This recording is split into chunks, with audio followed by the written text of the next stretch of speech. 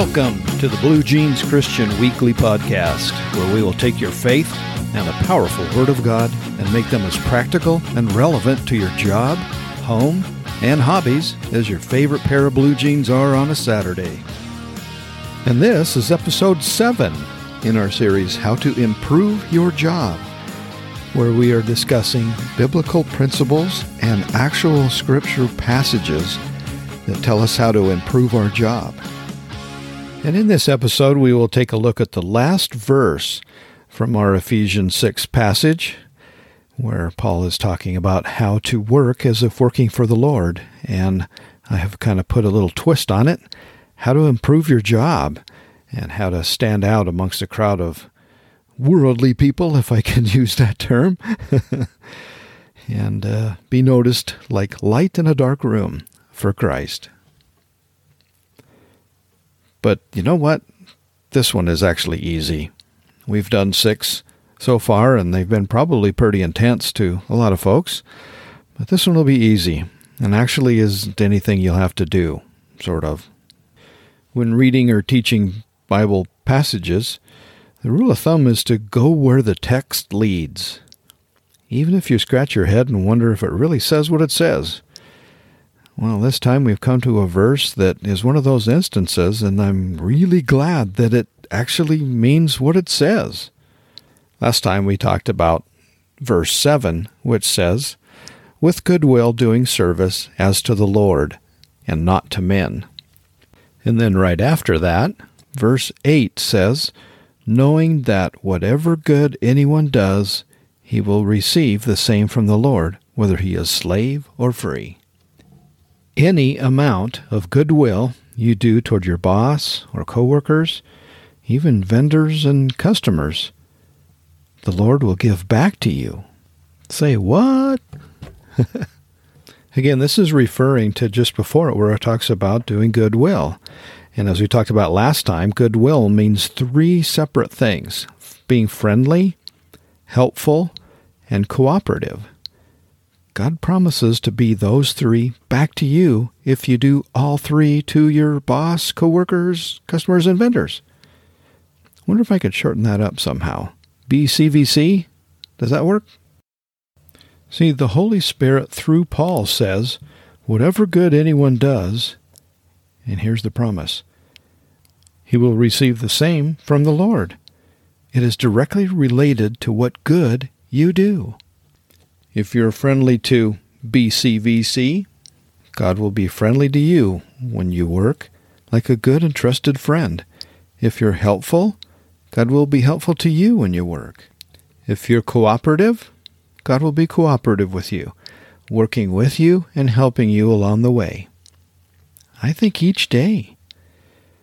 And I don't think it's limited to just those 3. The passage says, whatever good. So do good to and for your BCVC. And the Lord will make sure you get the same in return. So do all 8 that we've covered from this Ephesians 6 passage in the last 6 or so episodes of the Blue Jeans Christian Podcast, and see if he actually does return those to you. I have faith that he will. I hope you will too. Let's cover those 8 real quick, just as kind of a review. First one is bondservant, which means loyal for life to your boss and your company, at least until God has something better for you. Obedient. This may mean God answers your prayers, but certainly he will be obedient to his word. Only proper pride. When you don't have the sinful kind of pride, but are humble and still strong, remember? But give God the glory, he will honor your efforts. And I just mentioned humble, so that's another one. God will treat you as one of his children and heir to his riches, not a lowly servant. The next one is faithful. God will be faithful to you as you see in his word. Sincerity of heart. God will be sincere to you. And remember that word sincerity also means singleness. as in single focus, and integrity. God's integrity and character will be evident to you. And of course, goodwill. God will be kind, friendly, helpful, and cooperative to you. God makes a lot of promises in His Word, the Bible, and we would do well to remind ourselves of them, especially when our job is hard and not going well. This promise here can sure give us some hope and assurance that He is involved. So trust Him. He wants you to, and He loves to show you how He loves you. Psalm 37:3 says we are to feed on His faithfulness. Has God proven to be faithful to you in the past? I'm sure you can come up with many ways where He has answered your prayers, or kept you out of a bad situation, or proven His love and faithfulness to you somehow. Remember those times and events. The psalm says to feed on those. So feed on those memories of God's faithfulness. Draw nourishment and strength from them. Remember, God is the same yesterday as today as He will be tomorrow. So how He was faithful to you in the past, He will be to you in the future. Oh, and remember to thank Him. Deuteronomy 8:11 through 20 says, God gives you the power to get wealth, but do not forget to be thankful. Verse 11 actually says, beware that you do not forget the Lord your God by keeping His commandments, His judgments, and His statutes. So just saying you are thankful is one thing, but keeping His commandments, His judgments, and His statutes, that's a way of showing your thankfulness. Now I know those three things are a lot of religious words that probably just went right over your head. But what does it mean? Keeping His commandments, His judgments, and His statutes. Well, I'd just like to say reading and doing His Word. So I would suggest spending 15 or 20 minutes in the morning, maybe while you're eating breakfast, because I like to multitask. Read things like, how about the last 3 chapters of Ephesians? You don't have to read it all at once, but pick a paragraph and really read it and study it. And if you have a good study Bible, like a MacArthur Study Bible, you can look down below where his comments are to help you understand the things. I also like to read Psalms. They're wonderful for workers and people who need encouragement as they start their day and head off to work. Back to our topic at hand, which is receiving goodwill. And it's probably time for a story. I live real close to the Bridger Mountains in Montana, where a lot of snow falls during the 9 months of winter we have. Yeah, it's 9 months of winter and 3 months of road construction. So my driveway has to be plowed or shoveled almost every day so you can get home from work, or go to work, or even go to the store. I've spent countless hours on my ATV that has a small plow in the front, and my cold weather gloves permanently fit the snow shovel handle. Right? And our neighborhood has some elderly people, and also one of our neighbors, the husband, sometimes leaves town for several days, maybe even a week at a time. So not only do I do mine, but I occasionally do one or more of theirs too. Because that's how you do goodwill. One snowy day, I got very sick, and I was at work, and I needed to stop by the pharmacy and pick up some cold medicine and run a few other errands before I headed home, and I absolutely dreaded getting home that late and having to plow and shovel snow, even just to get up the driveway into my home. However, when I drove near my house, I quickly noticed something wasn't what I expected. Snow, and lots of it, were piled up alongside of my driveway, not in my driveway.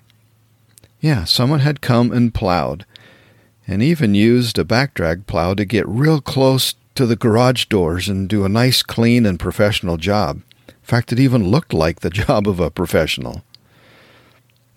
See, after years of doing goodwill for others, When I needed to receive goodwill, I got some. From a friend at work. His name's Dan. God is good, and Dan was used by God to fulfill one of His promises. This promise that we're talking about here in this Ephesians 6 passage, that if you do goodwill, you will also receive goodwill. Thank you, Dan, for teaching me that passage. Thank you, God, for honoring your promises. And I'm sure that same God will honor His promises to you too, if you do goodwill. Oh, and remember to thank them, and thank God too. So I'm going to ask you a question. What's the culture like at your place of employment? What's the environment like? Is it toxic? Is it destructive? Are people grouchy? Do a lot of people have a poor me attitude? Is it a us versus them mentality? Where the managers are at odds against people who are working? Shop versus the office kind of a thing? What part of that culture do you perpetuate or are a part of? Do you want that culture to change? Do you want it to be more upbeat? Maybe a happier place to work? Maybe a place where people help each other instead of bite each other? What kind of an environment at your place of employment would you like there to be? What changes would you like to see happen there? You're probably getting where I'm going. You're picking up what I'm laying down. You can be the instigator to the culture that you want. And you do that by doing goodwill, by being friendly and helpful and cooperative. I am reminded of a passage in Ezekiel 11, I think it's verse 19 and 20, that says, this is God talking, He says, I will give them a singleness of heart. Remember when I talked about that a few podcasts back? In the 4th episode in this series on how to improve your job? By being faithful and having single-mindedness. It says, I will give them a singleness of heart and put a new spirit in them. I will remove their heart of stone and stubbornness and give them a tender, responsive heart, so that they may follow my statutes and keep my ordinances and practice them. Then they will be my people, and I will be their God. Folks, He's talking to you too. When you read His Word in the morning and then do His Word, when you do these things from this Ephesians 6 passage, all of these things we've been talking about in the past half a dozen or more podcasts, God will give you a tender heart, a responsive heart. And He will be your God, and you will be His worker there, His representative at your company, His liaison at your company. Doesn't that sound awesome? Doesn't that sound like a noble calling? To be His representative at the company you work for? And when you are His representative there, He will help you to do a good job there. God will help you to improve your job and be a good representative there. His employees are fantastic, and you can be His employee there at your job. And don't try and come up with excuses as to why He can't use you or why you can't be His employee at your job. Even if you have some imperfections or a past that's not very good. I mean, look at the scriptures. Guys and gals that God used greatly. Jacob was a cheater. Peter denied Christ 3 times. David had an affair and then had the lady's husband killed. Noah got drunk. Jonah ran from God. Paul was a murderer. Gideon was insecure. Miriam was a gossip. Martha was a worrier. Thomas was a doubter. Sarah was impatient. Elijah was moody. Moses evidently stuttered. Zacchaeus was short, and Abraham was old, and Lazarus was dead. So no excuses, all right? And you'll have fun there too. Your job will improve and you will have fun because you're working for God. And His riches and His power are at your disposal if you use them. And studying this Ephesians passage has all of those tools. We just talked about them in the past several podcasts. When Jesus promised that your life would be full and enjoyable in John 10:10, He was serious. And yes, you can have a good time at work. Yeah, work is work, but you can make the best of it, and it will be enjoyable. You see, happiness and joy are two different things. They're somewhat related, but they're two different things. We can always have an underlying thread of joy, the joy that comes from Christ, and that we get to spend eternity with Him. But happiness, that comes and goes. I can be happy when the Broncos win and not happy when they lose. Or some people may be happy when the Broncos lose and not happy when they win. See, it can come and go, but there's this always underlying thread of joy, and people need to notice that in you. So when you have that underlying thread of joy, and then use these tools that we've learned from the past several podcasts, and you will actually look forward to Monday mornings when you can go serve Him and have fun doing your job. Having fun means having a joyous heart and a joyous attitude all the time. It starts and ends with your attitude. And having a joyous attitude is what we're supposed to have as Christians, even when we're being humble. And that sometimes includes having fun. Sometimes it doesn't, because I know some of the jobs are not fun. But we can still have the joyous attitude throughout it all. I know it's hard to tell a story about being humble and maintaining humility telling it, but instead, and possibly still attempting to tell a humility story, I will tell you about gopher fishing. It takes an incredibly humble person and focused and dedicated to your job, with an underlying thread of joy, to be a gopher fisherman. Humility and humor must go hand in hand, and it takes one to do the other. So, a nice spring or summer day, I would gather my 8-weight fly fishing rod, my tackle box filled with snacks and drinks, put on my best prestigious sport coat and tie befitting of this noble yet humbling endeavor, and head out to my somewhat secret gopher fishing hole out on the Wyoming prairie. My favorite spot has about a dozen or so prairie dog or gopher holes, and is right next to a somewhat busy 2-lane road. Perfect for stroking my humility.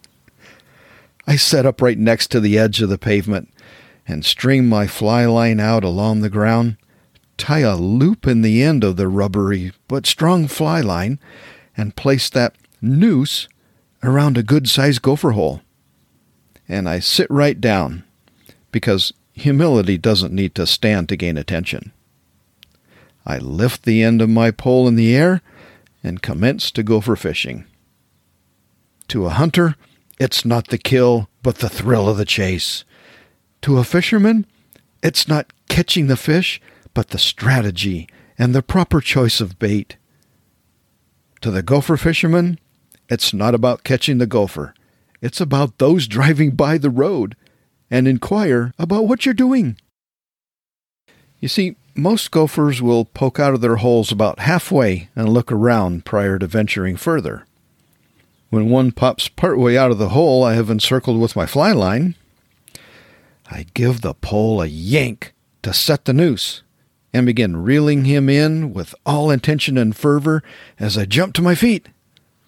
If done correctly, according to proper gopher fishing etiquette, I've yanked the little guy away from his hole, from whence he has begun scrambling around to my immense enjoyment. and at times jumping into the air to my shrills of woohoo and I've got a big one. After a few minutes of this pure joy and thrill, the gopher becomes exhausted. Now, practicing proper animal rights attention and care for the environment, I reel my line all the way in and pick up the tired but alive gopher, untie the loop, pet him lovingly, and gently place him back in his hole. You see, gopher fishing is a catch-and-release sport. As much fun as that is, the biggest thrill comes when sitting by the road with my line strung out and encircling the gopher hole, with my pole poked in the air, and a car drives by. Nearly the same thing happens with every passerby. The car stops, backs up a little, but not all the way to me, then drives forward as if to commence traveling on their way, assuming they've seen a mirage. But suddenly they stop, and they back up all the way right beside me. The window rolls down, and a polite voice asks, "Excuse me, sir. May I ask what you're doing?" "Fishing," I reply. To which they respond, "Oh," and start to drive off. But after driving only a few feet, they stop abruptly and say out the window a little louder, "Fishing for what?" "Gophers," I say, and follow rather abruptly with, "Go away, you're scaring them." What follows next is always fascinating, and they say, "Sorry to bother you," and drive off. There's always one more comment meant by God alone to maintain my humility, an improper personal comment unbefitting for such an enjoyable and prestigious endeavor. I shrug off the comment, straighten my tie, and focus back to the task at hand. In our next episode, next Tuesday, I'll talk about the 2 things that every good employee does every morning. So in the meantime, could you please tell someone about this podcast and maybe help them get it on their phone and subscribe to it? And also, can you leave a review on iTunes? Those help other people find the podcast because it gets ranked higher, and therefore more people will have an improvement in their job. Thank you for doing that. And thank you for listening. See you later.